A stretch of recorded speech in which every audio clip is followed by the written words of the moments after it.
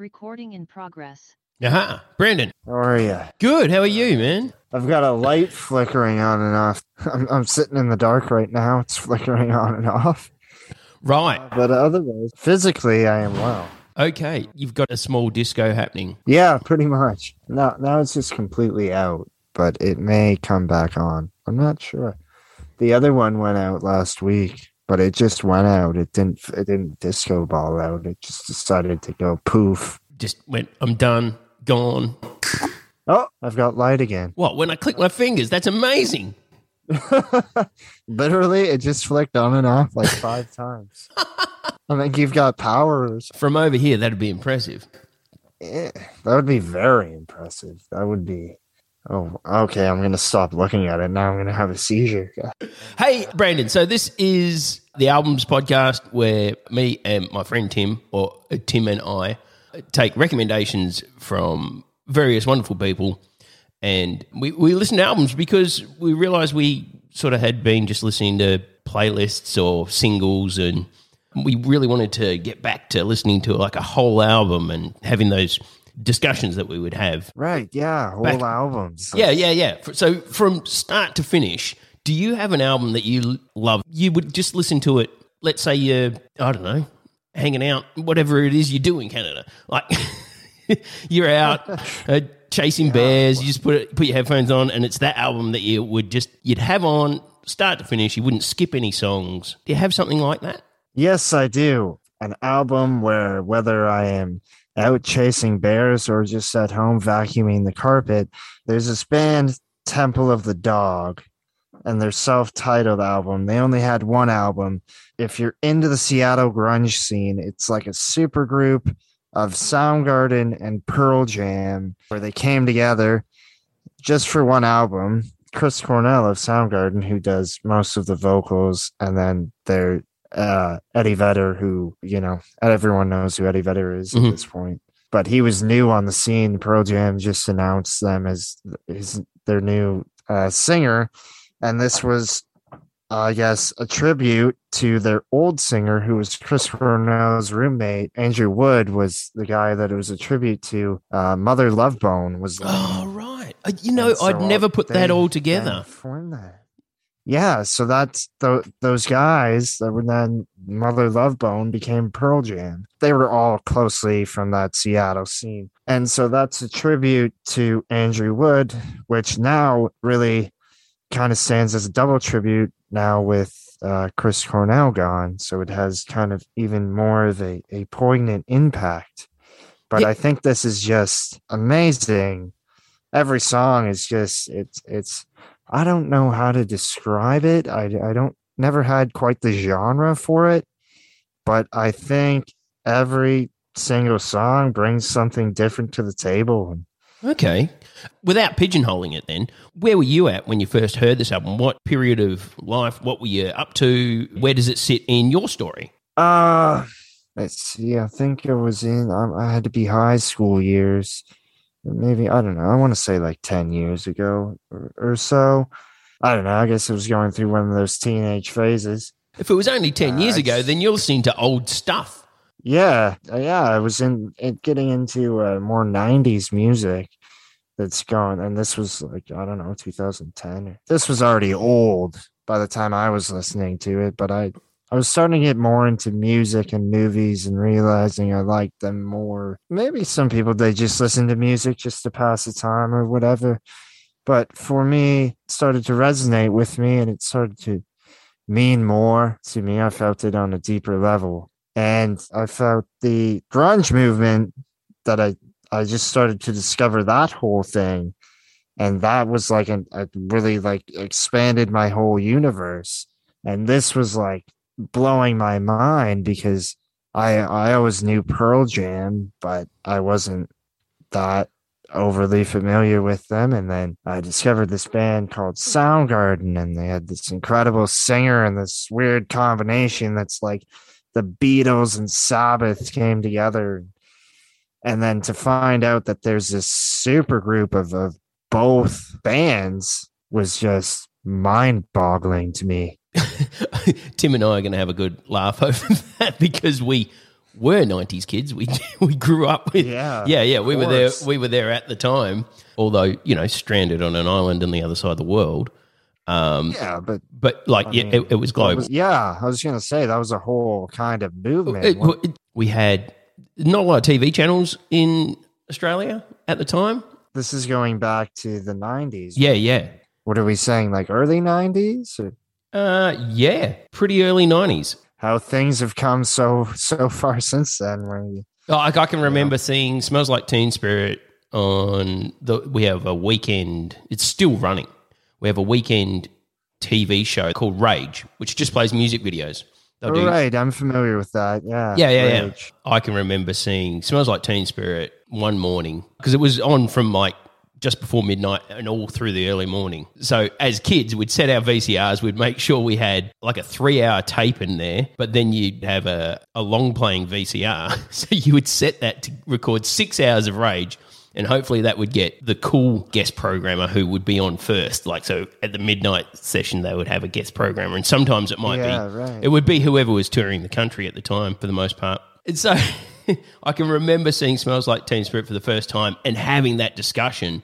Wow, have you seen this band Nirvana? Actually, I think I called them, I said, have you seen this band Nivea? And I got laughed at because I just hadn't read it. I've got dyslexia. It's like, have you guys seen this band Nivea? And they just laughed at me. Yeah. And the guys just laughed at me. They're like, Nirvana? I'm like, yeah, those guys. Yeah, those guys. They're really cool. They're really cool. So for you guys to discover that, I mean, that blows my mind. Like, because for us, discovering old music was like everyone sort of had a Doors phase or a Zeppelin phase. Yeah, I think I don't know if it's as much as it was, but I knew of, you know, when I was in high school 10 to 15 years ago. There was a group of people who had that. Like, I had a good friend who was deep into Zeppelin, and he still pretty much is, to be honest, 10 years later. But I think that music, there's something about it that speaks to teenagers trying to figure themselves out. Yeah, the Doors and Zeppelin, and then the grunge. The strange thing that I've heard is that as teenagers, they were into that whole kind of grunge thing and the Zeppelin and stuff, and now they like country. Maybe you don't have to make sense of that one. I don't know. You're trying to figure yourself out with grunge, and grunge sort of gets you in touch with your feelings, and then country just talking about stuff you don't have. Lost my dog, lost my wife. On my lawnmower. Yeah. Country feels like middle-age regret. Yeah, it's a bit early for that still for people that are only just hitting 30, but hey. Yeah. I suppose it's never too early to start feeling like an old man. Yeah. I think by 30 I had plenty of aches and pains. Still got them. just working through them now. That's the thing. You know, you're indestructible for a while, and you keep doing things, and then eventually they catch up with you, probably around 30. Yeah, and then you start listening to country music because you're drinking beer and sitting on the lawnmower. Sitting in the lawnmower with a bucket hat on. All right, so Temple of the Dog, self-titled album. There's only one. Should be easy to find. I guarantee I've heard some of it, but not beginning to end, so that'll be good. Thanks, Brandon. You want to plug something? Sure. You can check out my podcast, Space Cloud. The E is silent. That's SPACECLOUDE. And it is available anywhere you find your favorite podcasts. And also, I'm coming out with a new series where Tom will be on it. We're reviewing the first and last episodes of 30 of the best TV shows of the past 20 years, according to this list I found on the internet. So look forward to that. You don't have a name for that podcast yet? Uncancelled. Uncancelled. Anybody following me somewhere else will be able to find that because I will post about it. As soon as it's out there, which will be soon. Awesome. Thanks, Brandon. Yeah, thank you. Do you like albums? We like albums. This is Albums. Hello, welcome back to Albums Volume 2. I'm Tom. This is Tim. I'm Tim. How you going, guys? The second installment, the second season. We made the best mixtape, and now we're trying to back it up with something even cooler for our girlfriends. Absolutely. Yeah, something to power along to on their walks and all that kind of stuff. Really, we're just putting our favourite stuff on there and hoping that they like it. Absolutely. Yeah. Temple of the Dog. 1991 release, Temple of the Dog. Yeah. Bit of a super group, bit of a collaboration. Such a big story to this one. Yeah. Yeah. You want to? I'll let you go, Tim, because I know you've done some research. No, that's cool. It's it's great. It's a combination of two of my favourite bands of all time. One was on the up, the other one was just about to be formed. Obviously, it's the major players, Chris Cornell and Matt Cameron from Soundgarden. They had just released Loud Love, I think it is, their album, so they were getting a bit of notoriety around the place, and they're obviously really well known in the scene. But Chris Cornell's roommate, Andrew Wood, he was in a band that was on the up as well called Mother Love Bone, that also had a couple of famous players in it in the form of Jeff Emmett and Stone Gossard, who were not yet Pearl Jam. So unfortunately, Andrew Wood passed away, and this album is a tribute or an homage, or it started as that, as a couple of songs penned by Chris Cornell. You know, just something that he never thought would be a Soundgarden song, but something that he thought Andrew would like. So he enlisted the help of various people, and so forth comes this album here, which is fantastic. Mike McCready also joined in on this one, and then that was to go on to form Pearl Jam as well after this album, which was an interesting organic sort of meeting of the minds, just to create this bit of a fantastical tribute to the life and times of this Andrew Wood, which was yeah. Now, if we got to mention the one unknown at the time, young Eddie Vedder. Young Eddie Vedder just happened to be in the hood. Oh, the story goes he turned up to audition for what was going to be Pearl Jam, but I think they were called Mookie Baylock for about 3 minutes. Yep.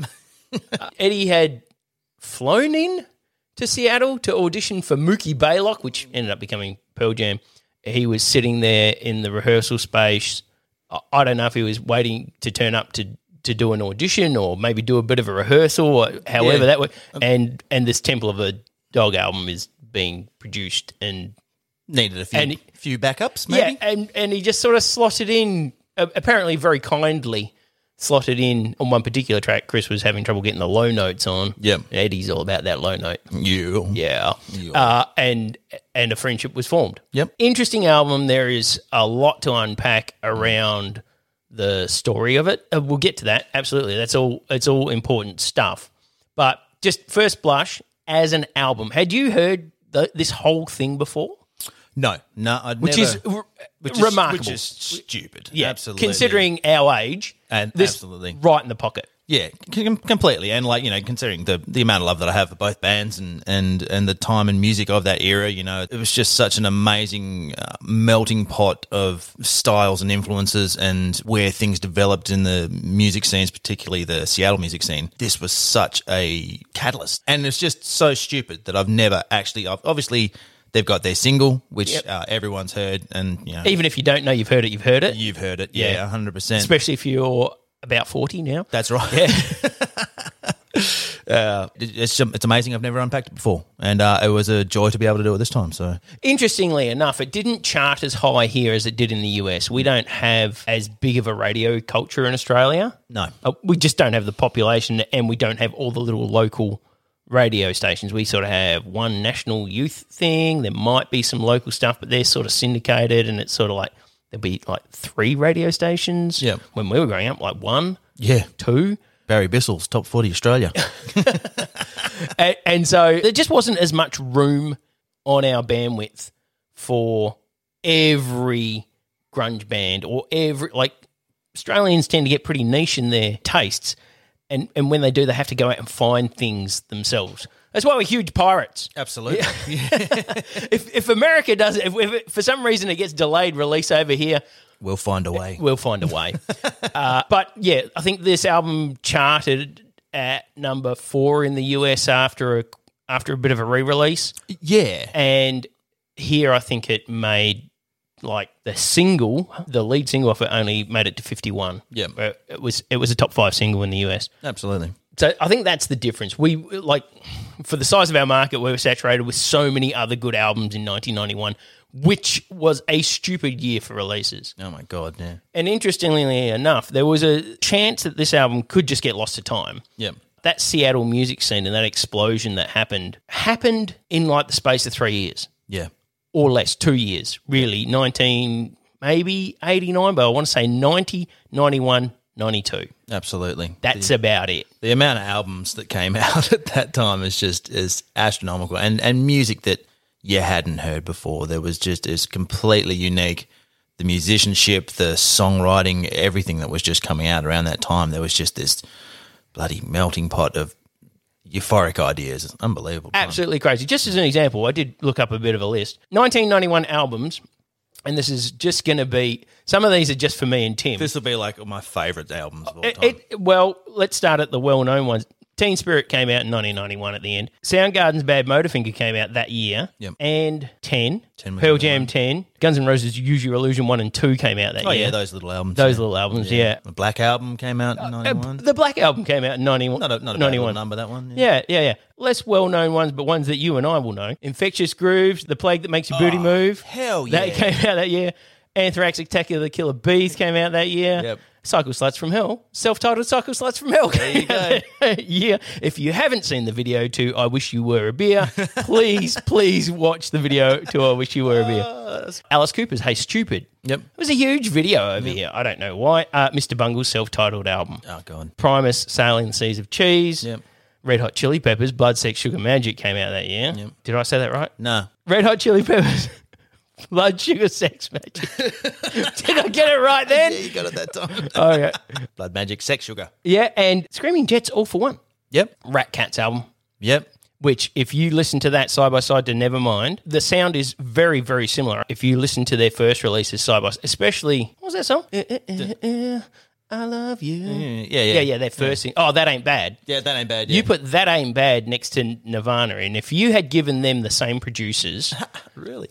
really similar sound. Wow. And opposite sides of the planet. Yeah. And came up with it independently by Yeah, all 100%. accounts. Yeah. Also, U2's Achtung Baby came out that year. Yep. There's a little Michael Jackson album, Dangerous, came out. Sepultura Rise. Oh. In Brazil, they just redefined thrash metal Yep. just for the hell of it. Yep. It was a interesting year. What a hell of a, just every style of I've music still got that you all those CDs in my... 100%, Yep. and I still listen to them. Yep. You know, and there's just so much to draw on. Like, you can just take your pick of the best of any genre in that time. Oh, man. yeah, that's a short list. Like, I Absolutely. couldn't sit here and read the whole thing. No, God, no. Because there was some other amazing albums. Yep. Well, certainly legendary albums that came out that year. Yeah.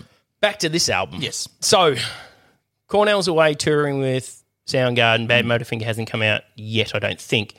No. His friend and roommate has died of a drug overdose. Yep. So, Cornell writes 2 songs. The first 2 songs on this album, Yep. which are Say Hello to Heaven and Reach Down. At the time, someone who knew said that Cornell was really angry, really quite angry and hurt Yeah. that his friend and roommate had died of a drug overdose. He was like, he was angry that he'd done that Sure. and wrote these 2 songs and then got a hold of Stone and Jeff and said, hey, I've got these 2 songs, you want to record it? And then I think it just sort of rolled from there. And I don't know if they've actually said these words, but reading into all the interviews and stuff that I looked at, it just became a jam, a good place to be, to process all those feelings, all friends of Andrew's, all doing their thing. Yeah. The first 2 songs definitely about Andrew. The rest of them were stuff from Mother Love Bone and stuff Chris had written that wasn't really for Soundgarden. 100%, yeah. Yeah, like if you listen, when you listen to Reach Down, there is a lot of hurt, a lot of sadness, and more than a little bit of anger in that song. There is some of the most unbridled and just soul-wrenching Raw emotion. raw emotion getting poured out onto tape by Chris on this. I tried to watch some live stuff, Yeah. and he's good.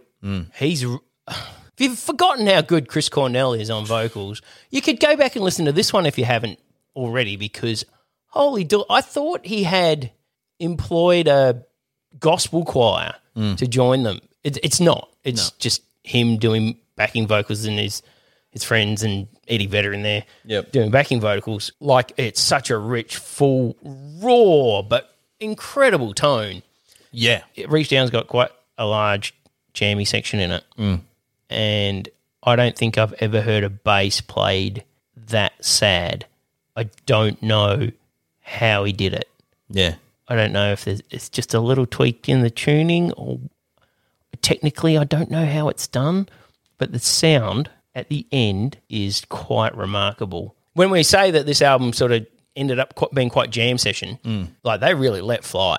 Yeah, I mean, some of Mike McCready's guitar solos in this album is just, it's interesting because like you're hearing all of this before 10, right? And 10 came out, and Mike and Stone's work on that, particularly Mike, his solo on Alive is just so poignant. You know, it's just perfect. It's just one of those solos, you know. You can see where he's coming from and where he started, like really sort of reaching in and playing to the power of the song and really getting that ebb and flow and just absolutely wailing on some of these tunes was just unbelievable. This album could have been probably more along those lines if it had more of a guiding hand, been more produced. Yeah. It is beautifully produced. Like, it sounds like it was recorded yesterday. What a spacious album. Like Yeah. you look at Loud Love, the Soundgarden album before that, and it was like all these big, huge 80s drums with gated reverb on it, like really an aged kind of album. Whereas this one, it's got that sound of 10, but it's different and darker. It's a lot looser. You can hear, and it's just like nobody said, that solo's 5 bars too long, let's cut that. Yeah, It's all on there. Yeah, I mean, there's 6-7 minute songs on this album. And Yeah. half of that's guitar solo. But, you know, I love the sound of this album because it was to sort of set up the way people were getting out of the 80s with this hyper-produced, you know, it was really, really raw but really well captured. They were going to do 10 and Bad Motorfinger if they were experimenting with any sounds. Like, this is what they were sort of really, I think it really helped. 100%, It yeah. really helped. And I think Kim from Soundgarden, Kim Taal, yeah. he had some negative and positive things to say about this. In fact, Andrew's brother, guitarist as well, he was sort of like, there were people who were disappointed that they weren't invited to come and play on this. Yeah. I think Kim said at the time that he thought that, you know, Chris was going to go and do these 2 songs, but then it became sort of a Chris Cornell solo album. Yeah. And that sort of took the shine off it for a lot of people. So a lot of people had different problems and stuff. With hindsight and a deep listen, I feel like, and this is just my idea, this might have been the thing he just had to do. Just had to get it out there. And the fact that it was moderately or really very successful is just a cherry on top. And for some people, it might have been a bit bitter to swallow because they all had these other things that are striving to, you know, Bad Motorfinger and 10's coming out. But in the end, I think everyone resigned themselves to, like, it just pushed those bands forward. Absolutely. Like, it only just helped. Yeah, yeah. It's really hard to separate that story out once you know it. Yeah, yeah. Well, it is. I mean, it's the entire reason for why this all came together. It started off as a not an homage, but you know, it was just Chris's feelings about his mate and this situation, and you know, he employed his friends to get it out there and to give it the vehicle that it needed to do, and I mean, the result is something unique and special, and yeah, quite incredible that they actually had the space to get together because they were all touring at different times. They hardly ever saw each other for the preceding year. Yeah, well, they never got to tour it, you know. Oh, and they never got to tour this, no. There were shows played in the 25th anniversary of this album coming out. They got together and did a small tour, but that kind of adds to the specialness as well. Like, it's just this little, not a time capsule, but this just little snapshot of a time and a place. I think it is. Time and place and a feeling. Yeah. It's really hard to unpack for. So we'll be talking sort of both in that, the way that this is a story, and then also just about the album. Just about, you know, we have to make decisions, as are the rules of this podcast. Indeed. So straight up, let's start with track number 1. Say Hello to Heaven. Say Hello to Heaven.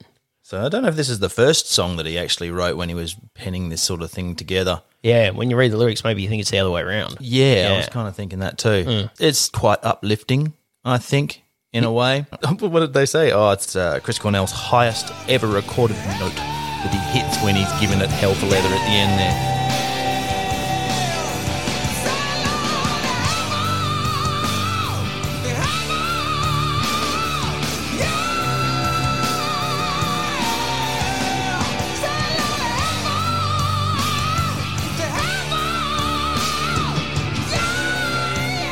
tell you what, My God. the one thing about this track that stands out is that vocal. There isn't another vocal on this album that is that. Did you have a listen to the isolated take of that? No. Oh, my God. Have a listen. It's just the drum track and Chris. Yeah. Every breath, which you hear anyway. But, Yeah. like, my God, to be in the room with Chris Cornell when he's laying down a track. Yeah. My God. And how old was he? Like 20s. 20s? Yeah. Like that? Yep. Yeah. Wow. Like he's always been one of my favourite singers of all time. Like his range is unbelievable. I do remember seeing him live once when he was doing his solo work. I was a little bit disappointed because he wasn't quite nailing it, but like I've seen so many other performances. Could have just been the tail end of a tour and he's a bit tired and all that kind of stuff. But Australia is a hard gig for a lot. Like if you're It only is. doing 1 or 2 shows over here, it's a long way to come. 100%, You sort of yeah. get that from a lot of musicians. Yeah. I feel ones that I've seen anyway. yeah, absolutely. But yeah, like his take on this, pretty much the whole album, but this one's really quite special. Very, very pained human. Yeah, it is. I think that this song is a little bit more upbeat, like you said, than the next one. Yeah. But wow, so this album is essentially a blues grunge album. 100%. And this song in particular, it sounds like It sets it up for the rest of it. Like you forgive a lot of the extra noodling around. Yeah. A lot of the extra solos and stuff. yeah. Because this song sets it up so well. It is. It's this beautiful, moody sort of, blues, not quite a ballad, like, because it really starts to take off, but it is that sort of laid back kind of, not Stevie Ray Vaughan kind of style, but, it's just builds on that and it's almost a gospel-y kind of song in a way. And It's not almost, it totally is. Yeah. Got a huge gospel yeah. sound. And then it just builds and builds and it's Yeah, amazing. if you're not in your feels by the end of that song, yeah. And it's funny too because it's like when you were talking, going back to a bit of production, might have seen this album go in a bit of a different direction. It's not really what you'd classify as a first song on an album. I sort of feel like I sort of feel like it's that middle of an album kind of song, but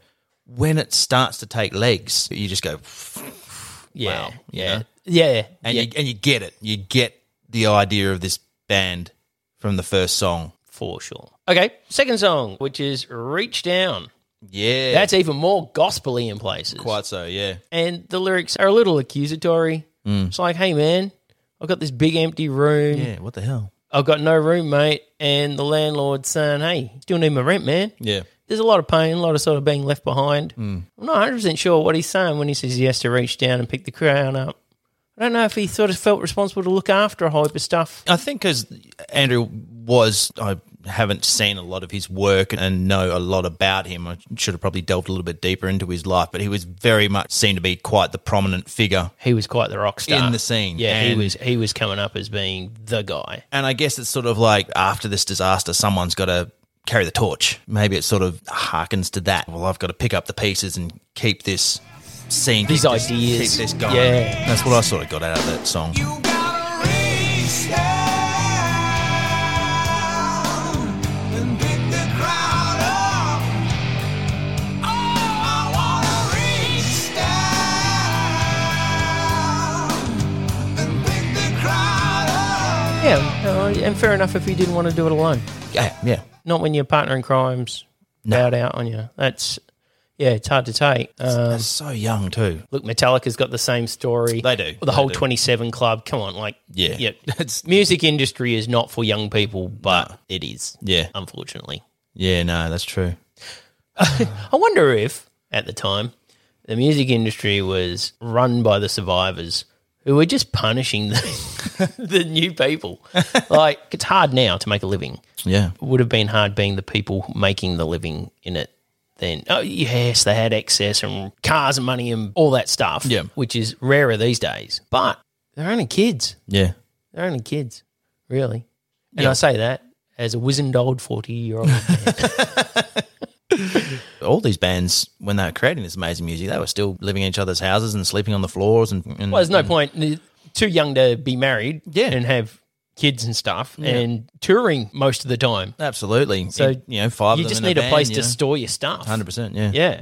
Track number 3. Hunger Strike. I fell in love with this. I saw it late at night. I didn't even know it existed. I didn't know this band existed. I didn't know anything about it. And I was like, oh, man, that's awesome. Like Pearl Jam and Soundgarden got together and done a collab. Ah, that's so cool. So when did you see that? Not at the time. Nah, it would have been after because I got into Pearl Jam heavy. Yeah, so And- Late Night Rage, like some Late Night years Rage. afterwards. Yeah, and she just popped up on there. It was who they were at that time. That looked like them at that time, and I was just going, "Oh, cool! They've just done this little sort of collab to it," and I didn't know any of the history behind it. And I think I looked them up then and had listened to the album, or just had a brief scan through it, and I just, Eddie Vedder's not on every song. Oh no, I don't know. He's on more than you think. He is. Yeah, he totally is. And you touched on it before, what Eddie's inclusion in this song brought those parts that Chris wanted but couldn't necessarily pull He was just himself. struggling with on the was- day. He sings the first verse, Yeah, yeah. and I was like, hang on, is that Eddie or Chris? Like, Yeah. I was trying to work it out. Wouldn't have necessarily had to have had Eddie on there. It's very nice that he's on there, and there's a larger story behind that. But in my opinion, I don't know if it would have mattered. And the farmers, babies, and the slaves are all working. And it's on the table, the mouths are choking. But I'm going hungry.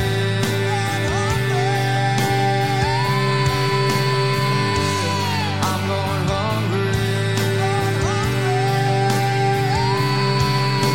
Oh, I don't know. I think the I don't know if it's that much different. Well, there isn't like sonically too much. I mean, like, obviously when Eddie comes in with this timber, you know, yeah, you there's can't that. deny it. But then there's that call and answer, call and response thing between him. I'm going. Yeah.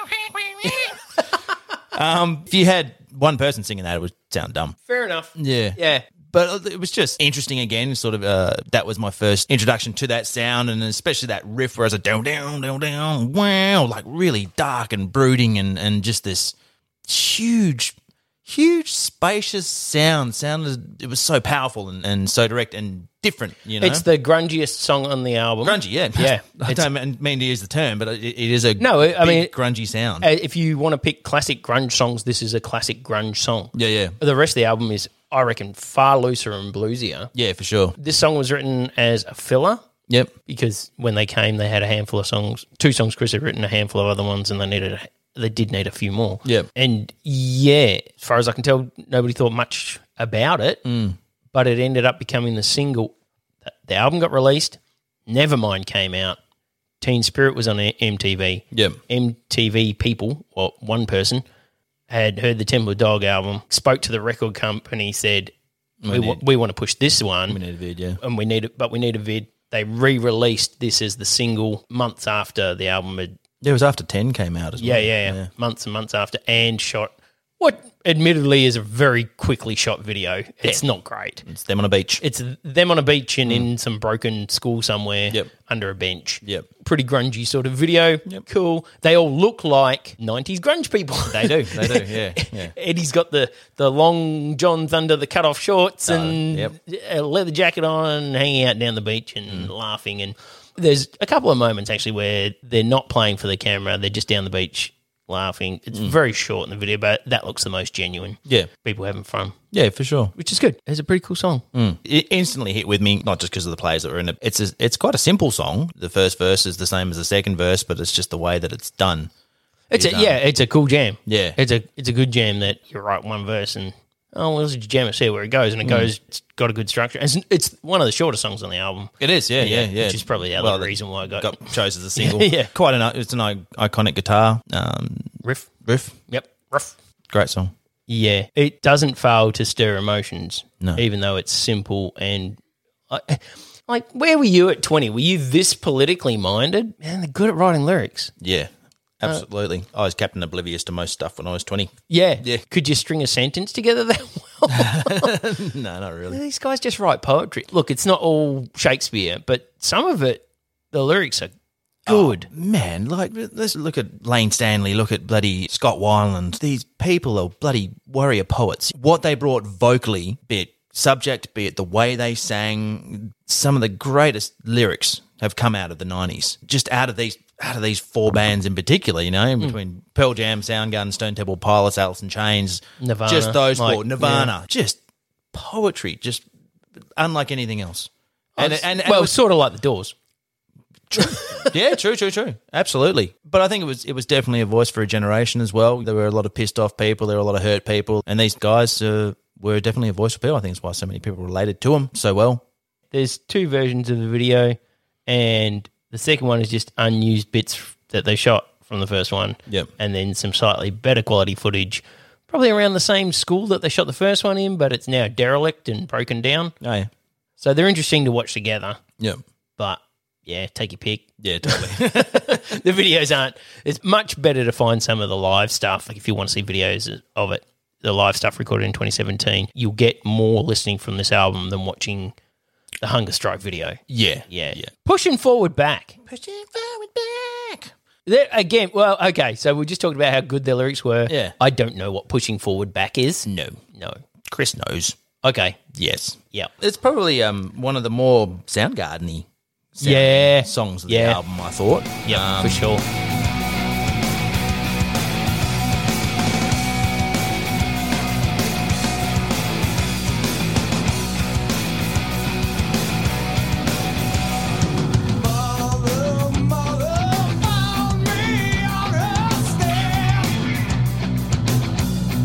You know, it's definitely got that sort of, it's got that odd time structure to it, and it's got that kind of attack and delivery that he was really starting to get into. Yeah, it was just probably the thing that sort of struck the most on us was, the most Soundgarden-y. Most Soundgarden-y.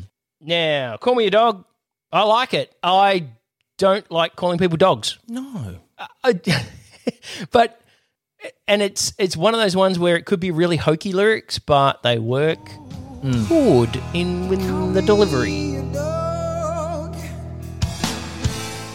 You tell me I'm low, 'cause I've slept on the floor.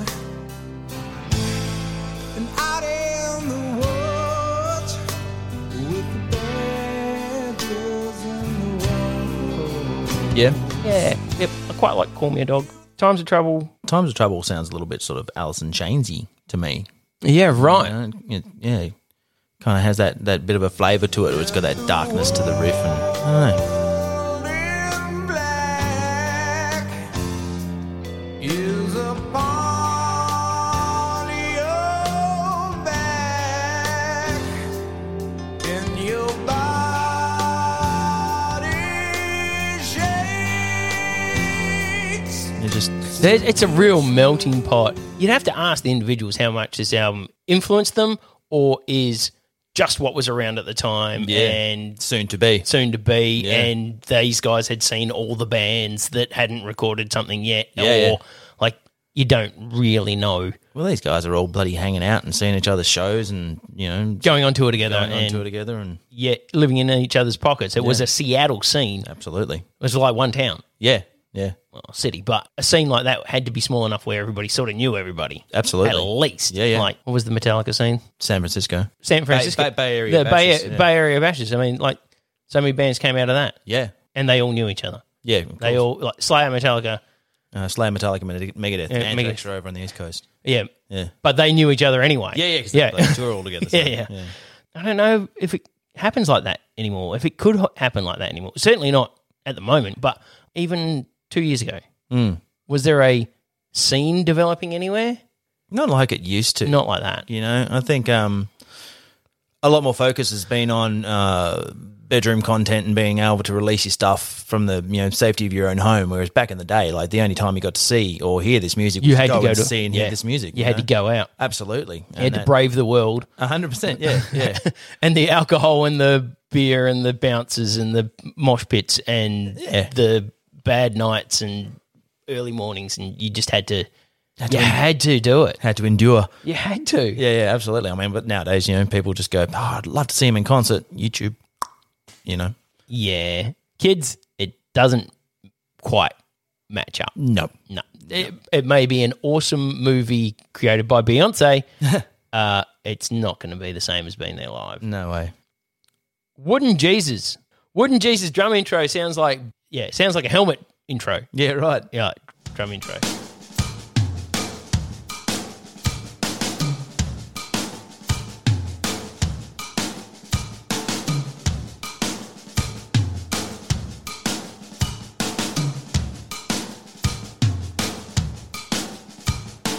Whoa, Jesus, where are you from? Rio, Canada, maybe. And then this is the one song that I'm probably most disappointed in the lyrics. Yep. With I know what he's trying to say. The imagery, like Chris has always been quite. There's been a lot of religious imagery in his stuff. Mm-hmm. Not my bag. Yeah, that's it. That's that would be the one thing that probably turns me off about. Oh, but then again, Jesus Christ Pose is possibly one of the best songs ever.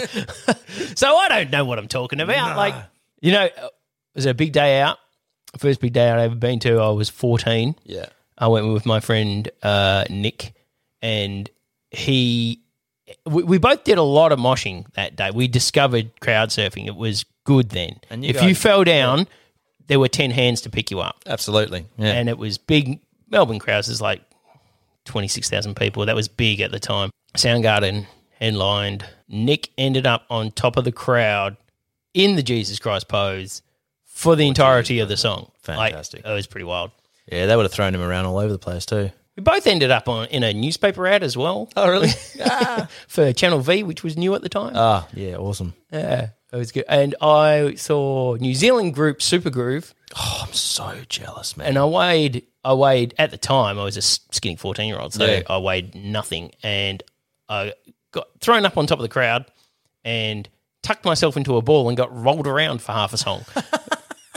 It would never happen now. You just couldn't do it. I don't know if anybody would think it was funny now, but I thought it was a blast at the time. It was really Absolutely. cool. Now it's all wall of death and people punching a lot. Moshing? Is that what it is? Is there friendly moshing anymore? I don't know. I'm too old to get in there. Yeah, no, I'll hurt me neck. It's I got kicked in the head at a Slayer concert. Yeah. And I thought, I'm too old for this. Yeah. And I was mid-30s. I think that was the last time I sort of I got semi KO'd. I can't remember who I was watching. I think it was Offspring at the time. I got this dude's size 13 desert boot in the back of the head, and I just kind of went, "Yeah, no, this is a young person's game." I don't know. You'll still get it at metal concerts. Like you'll still get, they've got the wall of death and all that kind of stuff, and people just But it's trying to hurt friendlier. each other. But they do pick you up. But at the same time, I'd just rather not go down. Yeah.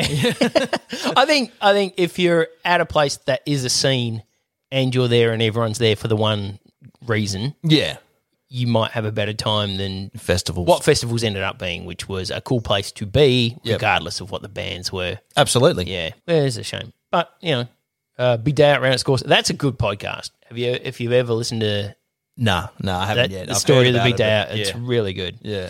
If you don't know, the Big Day Out was a huge touring concert series that happened every summer in Australia for a lot of years. Yeah. The bands all called it the Big Weekend Off Yep. because they had played one show each weekend in a capital city and then just spent the week touring around Australia. Absolutely. In between, and everything was sort of laid on for them. Damn shame it's gone. The youth of today don't deserve it. Anyway, Smitey. Your Saviour. Yeah.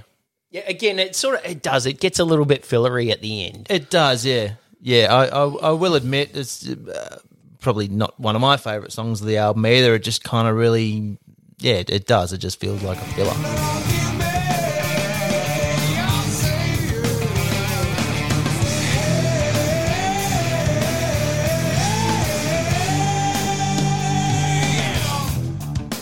It starts out like, okay, so here's a valid criticism of the album.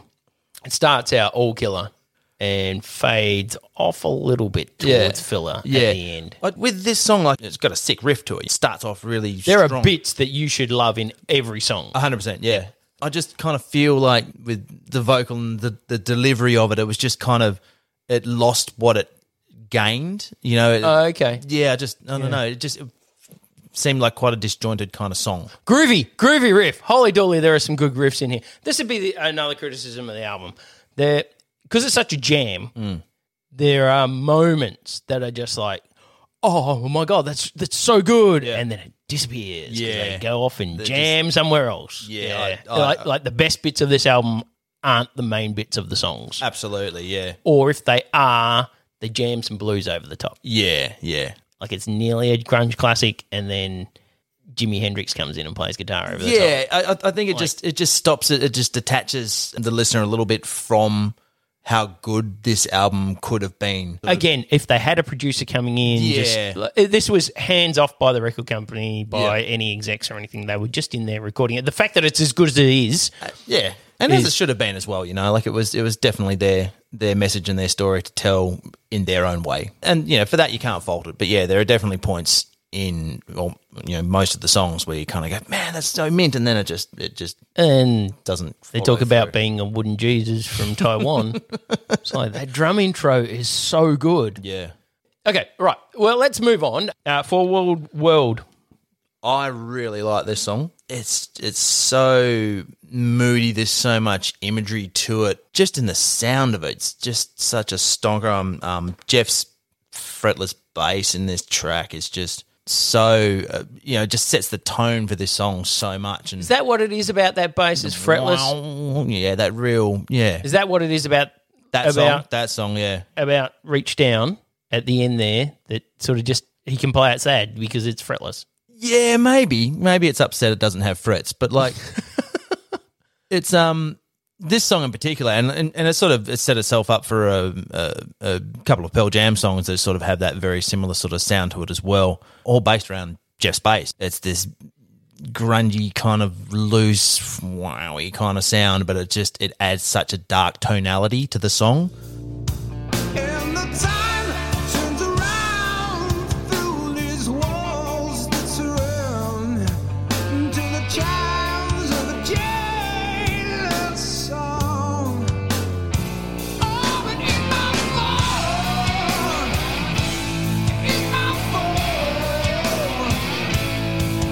Yeah, you think of Jeremy. Yeah. Or- yeah. Yeah. Yeah, so many songs like that. But yeah, this one's I love it. It's obviously talking about some moody stuff, being confined by incarceration and all that kind of stuff. But I just really like the sound of this song. You think about it now, and you think, Jesus, how would these guys know anything about? Oh, wait, they're in their teens and 20s in the early 90s. They'd probably spent a few nights in jail. I dare say so. Absolutely. Yeah, they can at least from there imagine what that would be more like on a longer term basis. Yep. Is it just movies and TV? Did that happen in America quite a lot? You just get thrown in jail for the night. Oh yeah. Drunk tanks and all that kind of stuff, and just general misdemeanors. Any opportunity they can have to chuck you in jail. They ever throw you in jail? Nah, I missed out on all that fun stuff. No, never happened here either. Nah. Well, I think we've just got less police. I think so. Yeah, we're a bit lazy over here. We're always out in the bush. Yeah, that's You can't get, they got to be in town and we're out in the bush. There's red. All night thing. Just a nice little wrap up song. Nice. Yeah. I don't know about all night. I don't care for it. Yeah, it's just I don't know. If it's an all night, maybe I'm too old for that. I'm not having all night things. No. Well, no, every night is an all night thing. Yeah, It's great. That's right. Yeah. So, what are you talking about, man? That's awesome. Yeah. Yeah. I think maybe he liked the idea.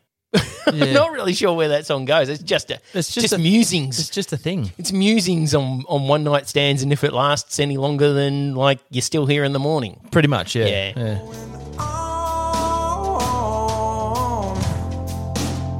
but I'm guessing. Ooh, it's an all-night thing.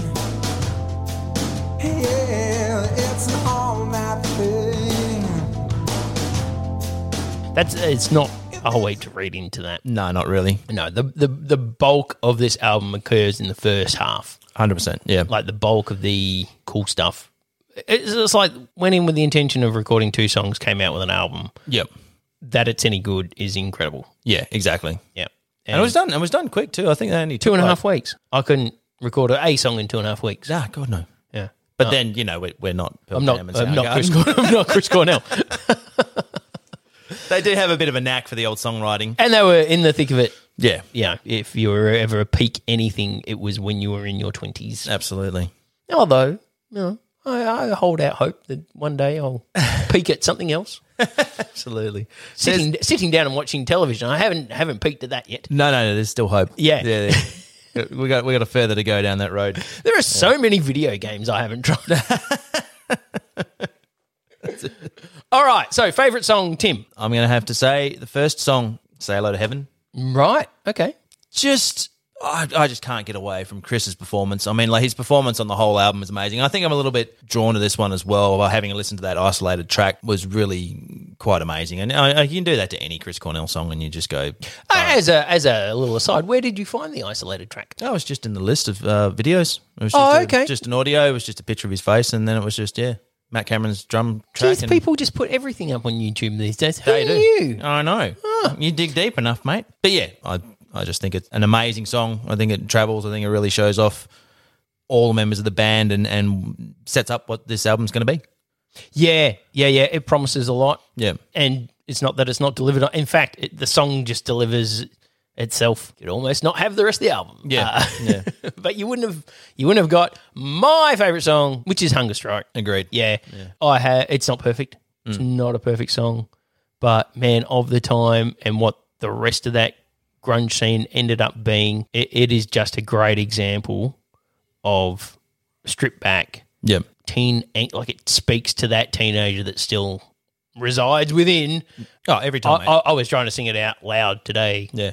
So it was like, whew, getting a bit choked up. Like, Yeah, and still to this day, I mean, every time I hear it, every time it comes on, it's just like it transports me back to, being bloody 13 years old, 12 years old, and just wigging out. you can't completely. forget the songs that you heard at 13. No. You can't. I don't know if the growth spurt sort of locks stuff in your brain or or you've just got so many emotions and hormones running around your body that everything feels stronger. Yeah. And so pathways get laid down deeper. But there are songs that I haven't heard for, I will kid you not, 20 years. If they came on now, I would be able to sing every lyric and all the little bits in. I couldn't tell you what they were now, but you'd have to put it on. Yeah. And all the little little bits in between. Yep. Yeah. And this is one of those songs. So it just objectively, maybe it's not the best song on the album, but it's certainly my favourite. Yeah. Okay, worst song. Oh, None of them are bad. None of them are bad, but yeah, like we've There touched is on some before, filler. There's some definite filler. I thought Your Saviour was probably not the worst at all, and it does have that that amazing riff to it and that really spaciousness to it and that really grungy kind of sound to it, and it's amazing. But at the same time, it just doesn't really go anywhere or form and every time you think it does, it goes to a weird little kick around time change and then it goes back into this other section and it just doesn't really make sense. There's no cohesion to it. Feels more like an experiment. Than it kind of does, yeah. Probably gave us some other great stuff down the track. 100%, Yeah, fair enough. Yeah. I mean, I'm not going to argue. I think the last half of this album is quite fillery. Yeah. All Night Thing, I don't care it's about. just- It's not me. I think at the time, would I have cared about it? Probably not. I mean, I was really still pushing and very much into thrash metal at the time. If you picked up a magazine, like a heavy metal magazine in Australia, it had all the grunge guys in it. Yeah. They all had the long hair, and it was, is this the new sound of metal? I liked fast guitars, so I wasn't across everything quite as much. All Night Thing would have annoyed me. Absolutely. Then it's not relevant for me now. Yeah. Yeah, so All Night Thing, not really my bag. I'd leave it. If you gave me a bag full of stuff, I'd probably flick it out. Yeah, it's Like, I don't want this in here. I'm going to have these donuts, but not that one. Yeah, 100%. Yeah. It doesn't really marry up with any of the other tracks on the album either.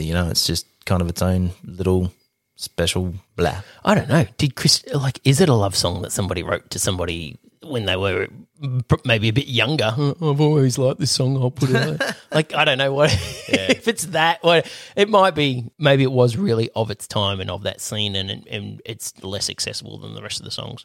I don't know the story behind it, and I don't care. I'm trying to give them credit where maybe there isn't really any. That it's okay for there to be a sucky song on there, and that for me, it's that one. Absolutely. Okay, is this album staying on your device of choice, Tim? Yeah, I'm going to hold on to this one. Yeah, it'll go right alongside pretty much all the other albums of this time, which is pretty much half of my my listening catalogue. Hey Siri, play me albums from 1991. Pretty much. Yep. That'll keep you occupied. That's a good day. Yeah, That's a good day on shuffle. absolutely. Yeah, I'll keep it. I'll keep it. I'll skip the odd song. I'll listen to the drum intro, Wooden Jesus, and skip the rest. I won't listen to All Night Thing unless I can't be bothered turning it off. Remarkably, there are some long songs on this album. They're very jammy. Yep. And so there's long guitar solos and long just bits and they bring it back at the end, but there are long sections where there aren't any vocals and the song isn't progressing and it's just a big jam. Yep. Stone said that this was the funnest album he's ever done. He Yeah. thinks it's the funnest album he's ever done. Yep. And that may have been the process more than the actual result. Anyway, and I have to agree on that point because you put it on and you go around your day doing stuff and it's cool. Yeah. Like it's fine. You just leave it there. And some songs are really long, and then the album's got 10 songs, but before you know it, you're at the end. It's like, oh, we started again. Yeah. It's like all these long songs, but It's not an it's ordeal. only when you're really listening to Yeah. it do you go, Yeah. these songs are long. But when you've just got it on, Yeah. it's a cool jam. It's just a cool It listen, is yeah. a cool jam. It would be a cool hang. To be a fly on the wall for this one would have been pretty interesting. Oh, yeah. Recording it. Absolutely. And they're all mates, you know, Yeah. extremely talented, amazing mates, but yeah. Well, so that was a pretty serious one for our first one back, Tim. It was a Cool album, though. Very good. And can't believe I hadn't heard the whole bloody thing. Anyway, if you like albums as much as we like albums and you want to get a phone call from me, you can email albumspod@gmail.com. Thanks, everybody. Bye. Bye-bye.